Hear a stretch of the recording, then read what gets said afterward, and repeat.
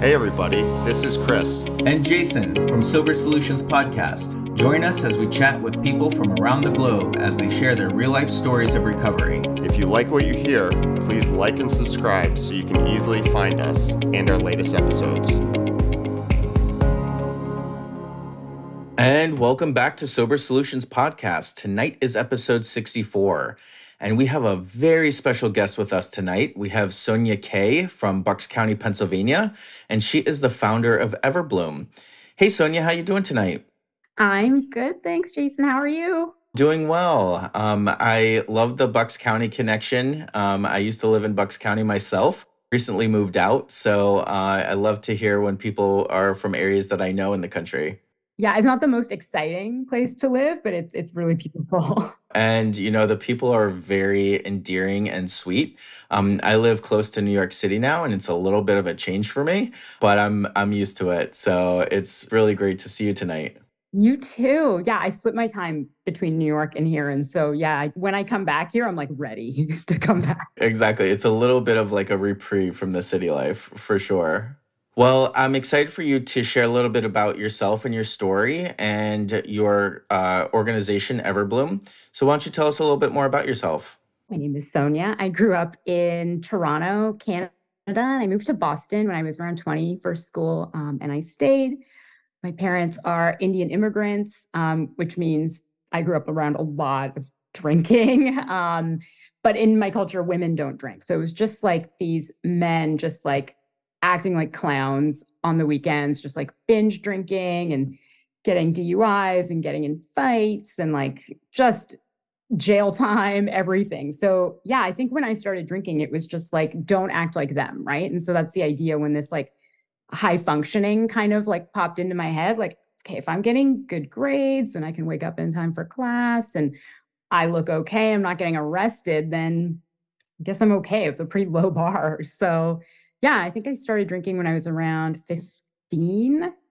And it was like the greatest thing that ever happened. It was like I took all my insecurities away, my discomfort. And yeah, it just let me, I don't know if you guys feel this way too, like let me kind of be like more of like a mimic, right? Like I could kind of fit into different groups really easily. And in college, that was great. So I felt comfortable in different groups and I kind of like, my personality was really fluid. I just kind of like could move between them. And then I binge drank probably until I was in my like late 20s. I was in school. So it kind of changed the frequency of my drinking because I was so busy. So I wouldn't drink for a few weeks. But then when I would, it was like just like oblivion, like just total oblivion. And then I go back to normal and I, do school. And then when I started working full time and I started a business, that's when I started like drinking every day. And I was working like a lot, like building this business. So like 12, 14, 16 hours a day. And then I would get home and just like drink until I passed out. And I think it was pretty normal then. It was like this work hard, play hard, like Elon Musk is sleeping on the floor of his office kind of time. And so it was like we fetishized like, working really hard. And so I really got into that. And then I just never really stopped. And then I got an offer to sell my business out of nowhere. And I didn't even know that we were building like a business to sell. Like I knew it had scaled, but I didn't really understand. And it was like the greatest thing that could ever happen. But I knew that if I wasn't as busy, that I would start drinking like earlier. I had no idea like what would happen to me. So I quit just cold turkey. And then I think my recovery, like I didn't really have a recovery pathway, but it was just, I think for like, 38 years, I had this list of things I wanted to do. I wanted to go to school for photography. I wanted to take a jewelry making class. I want to, bake a 5-layer cake. And so I did all the things and it got even better. It was like, I started like volunteering, teaching entrepreneurship to the incarcerated and formerly incarcerated. I just got really involved with different like social impact organizations and I was feeling really good. Like I was like, okay. And then it all comes crashing down. So when it started to come crashing down, tell us a little bit more about that. Like what happened when it started to do that for you? And what were some of the things that kind of came to your mind that said, oh, I need to start moving in a new direction? Yeah, so things were great. I was feeling like I was sharing a little bit about my addiction, albeit like mostly when I would visit prison, because my husband wasn't super comfortable with the idea that his wife was an alcoholic or an addict. And so it wasn't something I would be sharing if we were out to dinner with friends. And so he basically never really found his footing after we sold our business. He was looking for a purpose, but he was really stuck in this kind of like success mode. And I had kind of like given it up. Like I was like, great, we achieved it. Like, let's move on. Let's do good things. And I think that wasn't who he was. He loved like the startup world. And I mean, he fit in. It's like a white male privileged world. And that was his world. And so I think for a long time, I thought it was cute that we were so different, that like I kind of kept him grounded. Our friends thought it was really cute, like, oh, he's so intense. And, it turned out it wasn't so cute because he wasn't very happy. And so he was struggling for a few weeks with the whole life purpose type thing pretty intensely. And then he woke up one day and just left. He said, I'm good. And he just left. We had dinner the night before. We walked our dogs, like talked about like his life purpose, like we had been for weeks. And then, yeah, I guess he had come sort of to the decision, I don't know when, that maybe I was the problem. And so he was pretty clear, like on his way out the door, was like, you're happy with too little. He literally said that. He said, you're happy with your family. You don't feel the need to have like a wider social circle. You're introverted. You're not as ambitious anymore. Like you don't feel the need to like grow another business. And that wasn't necessarily true. I just didn't feel the need to grow a business that had no positive impact. So that was awful. It was like we'd been together 18 years. So it was devastating. And then I remember the next morning, he left me with our two tiny dogs. And so I went for a walk on the Hudson. I was in New York, and I just thought, like, what's the point of staying sober? Like, I got sober for this like life we had created. And so what was I going to do? And well, I just wanted a break from this like pain, and thought, well, temporarily, I know I'll feel better if I go to the bar or do whatever. And New York's not an awesome place to be questioning your sobriety. But instead, I walked back to my apartment and I went to a meeting online of a group that a friend of mine had told me about. And it was like the 8 a.m. meeting. And there's like 215 people on the Zoom. And that was fine for that day. I wasn't going to get on camera anyways. I think I'd like burst a blood vessel in my eye from crying. And it wasn't like the day to get, and I wasn't ready to talk about it. And so I kept going to the 8 a.m. meeting, and I love hearing people's stories, like sobriety stories. But it also felt like a lot of people at these meetings were like under 90 days, right? And it felt like I have to stay sober for these people. Like they would do anything to have what I had 5 years at that point. And so it worked for that. It really, I was like, I'm gonna do this. I'm gonna stay sober. But I wasn't really getting what I needed out of the meetings. At some point after like maybe like 6, 7 weeks, I was like, I need to talk about what's going on with me, but I don't need to talk into like a void, like a 200 like little box void. I need to talk and get some feedback. Like I need people to tell me I'm going to be okay. I need some tips. I need just anything, like just some advice, like, hey, I went through something, maybe not even that similar, but I went through a major life transition and this is what helped me. And I was so lucky. I have like two amazing sister-in-laws that had been through a divorce, both with my brother, and he was an alcoholic, and so they were really sensitive to it. I have three nieces, and two are teenagers, and they were like, Auntie Sonia, there's so many men out there. It's going to be amazing. So I had support. I had a friend who was going through a divorce, but one, they weren't together. And two, none of them really understood that this was part of my sobriety journey.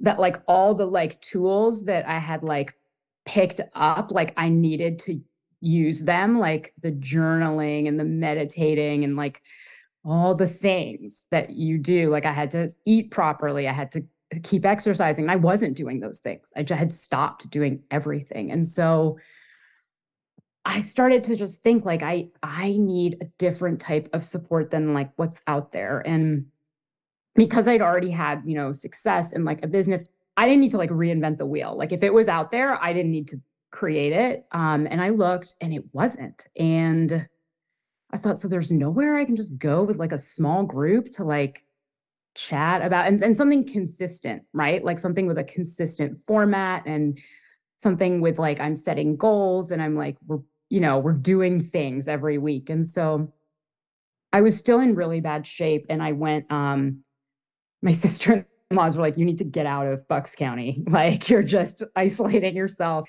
And I had gone home to Toronto for a while, but always kept ending up back in the woods. And so I went to Costa Rica by myself. And the first night I couldn't believe I was on a vacation by myself. And by the second night, I started thinking like about the idea of Everbloom. And it's like started mapping it out. And I thought like, it was kind of depressing. I thought, what are the shitty things you've gone through in your life, right? And like, at what point could you have joined a different group for it? And so I was like, oh, I've struggled with self-esteem, self-confidence, imposter syndrome. I've struggled from like job burnout, life purpose, now like a really bad breakup. And it kind of like went on and on. And I thought, there's something here.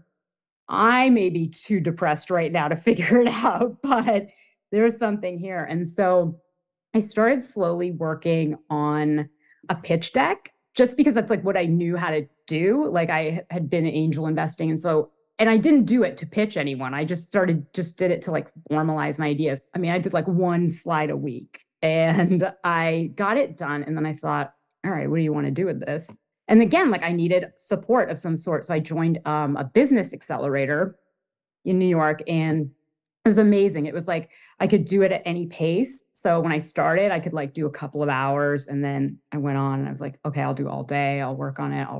And then the best part was like part of the business accelerator is you test your idea. And so you have to interview as many potential clients as possible. And I interviewed like just the best people, like the best, like guys who have been in AA for like 60 years. I interviewed multiple witches. Like witches could be a group. Sober witches could have their own group. I could not believe it. I haven't started that one yet, but it's on my list of like sober witches. And so what it came down to is like people sort of in my position, like they'd been sober for a bit, like couple years, 2, 3, 4. They didn't go to meetings because they didn't resonate with AA or they kind of used it to get sober and they didn't want to keep going on with steps and sponsoring. But they also felt like the people that I interviewed felt like they weren't necessarily seen in AA. They weren't necessarily. So I think some people also live in different areas, right? And so you go to an AA meeting and it could be all middle-aged, like white men. That's not the meeting I went to in New York City for sure, right? It wasn't the meeting I was going to, but I understand that people are in different areas. And people also really wanted to have conversations and they didn't want to make speeches. Like I don't want to make speeches. I can't do it. Like I just can't. And I noticed that in the online meetings that people would like raise their little Zoom hand. And then when they would start talking, they would say like, oh, thank God, I just want to get this over with. Like their share. And I was like, what's the point of that? Like, who's that? What do you mean you just want to, like, I get it that you have to check the box off like 30 shares in 30 days or whatever it is you're doing, but that can't be like really getting the job done. Yeah. So I finished up interviewing and I remember talking to my mentor at the accelerator and he's like, you have something. I know you have something. And I'm not going to shout out, but interestingly enough, the business that had gone through the accelerator before me was a company that prescribed naltrexone online for alcohol use disorder.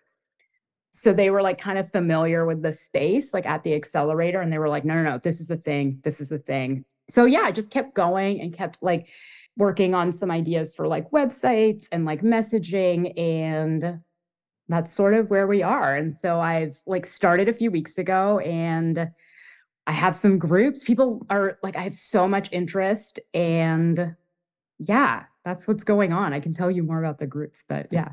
Wow, I didn't realize it was that much in its infancy just by your presence online. That was great. Sober Solutions, when we started, we put a big emphasis on not being part of any 12-step programs or other recovery programs. And I agree with you. When I go to meetings, I thrive with connection. I think connection is what keeps me sober. I am doing the steps. I do the work. I go to meetings. But if I could name one thing that keeps me sober, it's connection. Whenever I'm in the car, I call someone. I make sure I follow up with people. Like talking to people is the thing that I thrive from. And when I was hearing your story, what I really kept going back to is right when I got out of rehab, the IOP meetings. You're in these, 10, 12, 8-person therapy meetings guided by a therapist. And the amount of just self-knowledge that you pick up in those meetings, and the crosstalk is encouraged. So that's the big difference is in those meetings, you're allowed to crosstalk. Your therapist wants you to crosstalk. You can call bullshit on people. You can get bullshit called on yourself, and it helps. I am in AA, and I used to be in NA, now I'm in AA, but throwing that out for the listeners. I think there's definitely a purpose for both, and obviously, the history and the success with AA. However, I agree with you. I mean, you definitely have something. So can you talk a little about maybe the connection that people experience within the meetings? The under 90 days meeting is like, it's like watching a miracle. Like, it's just amazing. So, people come in and they're like, I mean, I don't know if you remember the first 90 days. Like, I was like a raw, like shaking mess, like just like jumpy and so it's amazing. And the coaches are there just to guide the conversation. They're not there to like lead it. It's really the members meeting. And so the format is tell us what's been going on. Like, what are you struggling with? What have you had success with? And then get feedback, advice, support from your group. And then we just keep going. And so we do that. And then at the end, we set goals. And so you set goals and then intentions on how to achieve the goals. And then, we meet again and see how that went. And so it's not a super complicated format, but I feel like it's something that it is for certain people, like certain people that need to, like, I need to set goals. And I think it does help. You're right. Like when it's like a small we're in that 8 to 10 people range. And even guys at AA, I asked them when I was interviewing, I said, like, what is your favorite, like, what, if you could make your ideal group, what would it be? And I remember this guy saying, oh, during COVID, we had like a meeting in one of the guys' backyards. And it was like 8 to 10 of us. And we were at all different points in sobriety. And we just talked about what was going on in our lives. Like, things come out during these meetings that you wouldn't normally think would come out, especially like the self-esteem, self-confidence meetings. Like, people are so vulnerable. Like, it makes me be more honest. Like, even when I'm journaling, I'm like, oh my God, am I writing like just bullshit? Like, am I just like confusing myself when I'm journaling? I don't know if you ever feel that way. You're like, wait, is this real? Yeah. So yeah, the meetings are great. Like, they're just, I hope as time goes on, we can get even more like niche, like, and so just more people, the more people we have, the more specific the meetings can get. And it definitely won't give you, no one is matched. It's not a demographic match. It's not like 35 to 40-year-old white women sitting in a Zoom room talking like about like the last time they went to Costco or whatever. It's not that. It's like a broad spectrum of people. I think you bring up a great point because I've sat in a backyard before and just had a conversation around recovery. And it wasn't even really about recovery, it was about us. And I think if there's something that I see as missing in AA meetings or CMA meetings, I'm also part of the CMA fellowship, is that yes, they're structured and they're structured for a purpose. I'm fully on board with that. But it leaves out that point that let's actually connect. Because Chris, I'm right there with you. The community has been the reason why I'm sober today. And Sonia, when I was looking at your website, I think you call it that sense of belonging in terms of that community. And I think that's missing from a lot of structured 12-step groups is that yes, there's a topic or there's a speaker or we're reading a chapter from one of the books, but we don't actually get to talk about like the shit that's really going on in our lives unless we raise our hand and share. And sometimes we get to do that, and other times we don't feel comfortable because it's not about the topic or not about the chapter, or not about the quote that we just read. And so I think it's a great opportunity for people to just go and connect. And so, you mentioned the 90 days and under group. You mentioned that the groups aren't really based on demographics, but tell us a little bit more about the groups and specifically, how does one of our listeners, join one of these groups? I still check out meetings all the time, right? Like I was just at a meeting at like 7 o'clock, and it was interesting because it was like they put up a page and they're like, if you're going to say something off topic, it's because you are literally about to relapse. And you can do that right at the beginning of this meeting. And so, and no one like raised their hand. It was just like, okay, I'm just fine. I'll just, yeah. And so, so how you get connected with Everbloom is you just go onto the website, and right now we're offering anyone can come to the before 90-day meeting just to check it out. And I think that's like, I don't want people to feel like they're risking anything to start, like, and especially in the first 90 days. And so, they can go to the website, click a link, and sign up for a meeting. There's one tomorrow, there's one on Monday, and then there's one again on next Thursday. And for other people that are not like that are over 90 days, they fill out a pretty lengthy survey so that we can get them into the right group. And so it's not like an invasive survey, but it's things like what is going on right now. And then there's also an area where you can just like you can just tell me, like write a paragraph about what's happening. And that's where like the really interesting stuff happens. And that's been happening since even we were just taking signups for a while, like before the new year, we were just getting people to sign up, and then we were going to figure out like what meetings and when and everything. But like, hey, are you interested? And people were writing things that are just like, it would just blow your mind, like how open and how raw some people are. So that's, you just sign up, do the survey, and then we'll contact you when we have, within 24 hours, and get you set up with a group that really like matches what you're going through, the same kind of experiences. I have a bunch of like structure questions because I'm very interested. The groups, will they generally have, I guess is the goal to have the same people from week to week, right? Same time kind of thing? I think the consistency is important just because, I know when I was like at the very beginning, I don't know, I wasn't eating properly. So if I come back the next week and I'm like, hey guys, I had like a healthy meal, they like know that it means something. So I think consistency, and you don't have to just kind of go over your story every time. So the consistency is key. It won't always, especially with the before 90 days, people drop out, they come in, they drop out, but they graduate. Yeah. But for the most part, at least there's some consistency.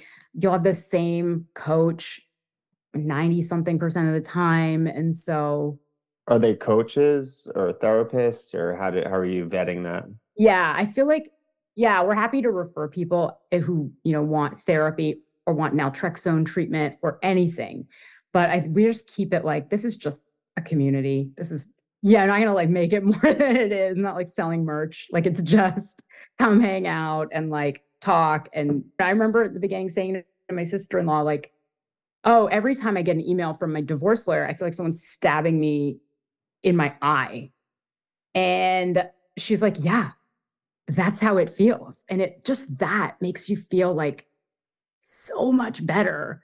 And even in a recovery group, you can see like every time I get that email, I feel like someone's stabbing me in my eye and telling me to go get a drink. And people can be like, yeah, that's how it feels. And then you don't. And then you take a deep breath. And so, yeah, I think there is something to just getting that feedback. I have a personal question for you, and I hope this isn't too much, but something that resonated with me.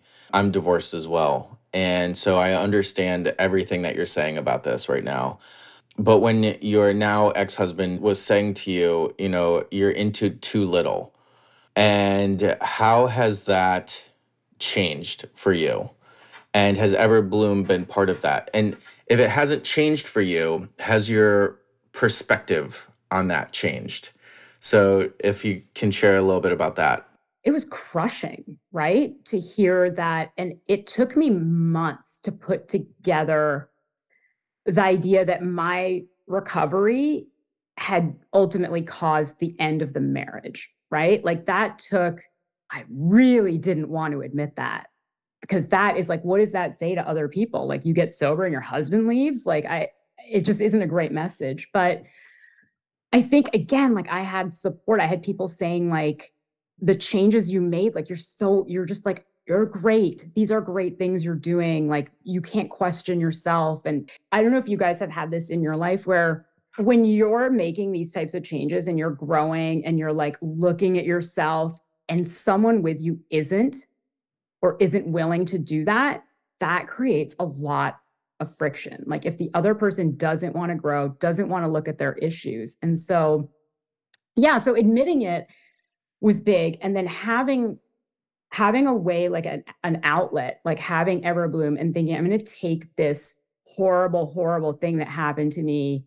I'm going to try to like, let's just help one person, like just one would be fine, like that. And that, yeah. And my perspective is interesting because the whole like that idea that I didn't have like ambition or a purpose, it's like I did. It just wasn't what you wanted. Like, it wasn't going to be like, I'm not going to like start the next like 4-wick candle company that, like it had to mean something. And so, yeah, I feel affirmed. I think my perspective is that what he said was true, and that's okay. He's right. I was like at 23 when we met, like, was I introverted? Probably not. Like, I was like partying. Like, I was like a different person, like in his defense, right? Like, he married a very different person who was like life of the party. And then, became somebody who like wants to hang out with her teenage nieces and like bake a pie. Like, it's not the person that he married. And so, yeah, a lot has changed, like how I've thought about it and how much it hurts. Like, that doesn't hurt now to say it. I don't know if you feel, you know what I mean? Like, when I first would say it, it felt like, oh my God, like I would be baking. I remember I was baking on our anniversary, our first non-anniversary anniversary. And we were crying, being like, this is why he left. Because you're baking. You're making a trifle. Like, who are you? Why are you doing this? I get that. I get all of that. And I'm glad that you were able to take that very painful moment and transform it into an organization that is not just helping one person, but has the potential to impact dozens or hundreds or thousands or millions. So I really want to applaud you for that. The next thing that I'll say, and I'll let Chris go after this, is that I love that simplicity of my life now. My partner is 10 and a half years sober. I'm 2.5 years sober. And like some days, the simplicity of just like making a HelloFresh meal with each other or for each other is so enjoyable because we don't have the chaos of life, and he has his amazing things going on in his life, and I have my amazing things going on in my life, but we get to enjoy that simplicity in life of just like following instructions, which is really, really great. And I think like if you can't enjoy that, there is something you need to look at, right, in yourself. And so, yeah, I think some people crave that, they want that chaos, but that's and I think that's what he wanted. He went and got it. So, yeah. No, I agree. I mean, when I was in my 20s, I was definitely extroverted, life of the party, going to the city, going to the Jersey Shore, just constant looking for that rush. And now, like, I look for the complete opposite. I look for that simplicity. Having two kids, you can't always get that. However, that is what I crave, and that is where I gain my energy. I've definitely become that introvert that you guys are talking about. And it's like, I'll go to a cocktail party and I'll talk about my childhood trauma now. Like, let's talk about that. That's a great icebreaker. I'll talk about anything. Like I went to the farmer's market and I was telling the pickle guy that my husband left. Like, it's like, I feel like these are the real things, right? Instead of like, oh, let's go to the strip club, or let's, like that wasn't like authentic in a way. Yeah, going back to connection, right? Like, let's actually have a connection and get to know each other. You'd be amazed too. Like the pickle guy was like, sister just got divorced, and like, like people have been through stuff or know people who have been through stuff. I think that's a great point. It really is, that we don't know everybody else's story. We don't know what other people have gone through unless they have the ability to actually share it with us. And they might not have the ability because we're so caught up in our day-to-day activities, or we feel ashamed of our, like you said, our trauma or our past or the things that are going on in our life. And so by withholding what's going on in our life, we don't give people the space to share what's going on in their life. And I think, that's something that Everbloom really just allows people the space to do that. And going back to Chris's point, is it allows them to connect. Yeah. I mean, it's something that someone said to me. I thought I was like leaning too much on my sister-in-laws. And someone said, like, do you know how much they've probably wanted to, like, you've always been the one without any problems, right? Like, you've been there for them, like, whenever anything happens. And like, they are probably so grateful to be able to give that back. Like nobody wants to be the one who's always like receiving. So it's like, it's a way for other people to give back. And I feel like Everbloom is like, I was telling someone, it's like a piggy bank. So it's like, when you're doing well, I was doing well for 5 years. I should have been making deposits in this, group piggy bank. And then when I hit a roadblock, I could start like withdrawing. And so, yeah, it makes you really think about like the importance of like even just letting yourself like lean on people, which I think one of the reasons we drink is because we don't want to, right? Like, we just want to forget it happened. Well, I think we can all agree that Everbloom has a ton of potential, and we wish you so much luck. One question that we always kind of end with is, if you were to give one piece of advice to either the newly sober or someone with, 5-10 years, what would that one piece be? I think this is an AA one. Never question the decision. Yeah, I question it. But then when I do, I think never question the decision. Awesome, Sonia. Well, thank you so much for coming on tonight. We really appreciate your story and telling us about Everbloom. And like Chris said, I think it has the potential to really reach more than just that one person. I'm sure it already has. So thanks for coming on tonight. Thanks so much for having me, guys. And as always, each and every one of our episodes is dedicated to the still sick and suffering alcoholic and addict, especially the individual who's going to pick up for the first time tonight. Have a great night, everyone. We appreciate your liking and subscribing to our podcast. If you liked what you heard today and would like to support our podcast, feel free to Venmo $1 to our virtual basket at Sober Solutions Podcast. We want to hear from you too. If you have a comment, question, topic, or would like to come on the show, find us on Instagram, Facebook, or YouTube at Sober Solutions Podcast. Or you can shoot us an email to sobersolutionspodcast@gmail.com. Find us on Apple Podcasts and Spotify. And if you like what you've heard, Make sure to subscribe, rate, and review the show.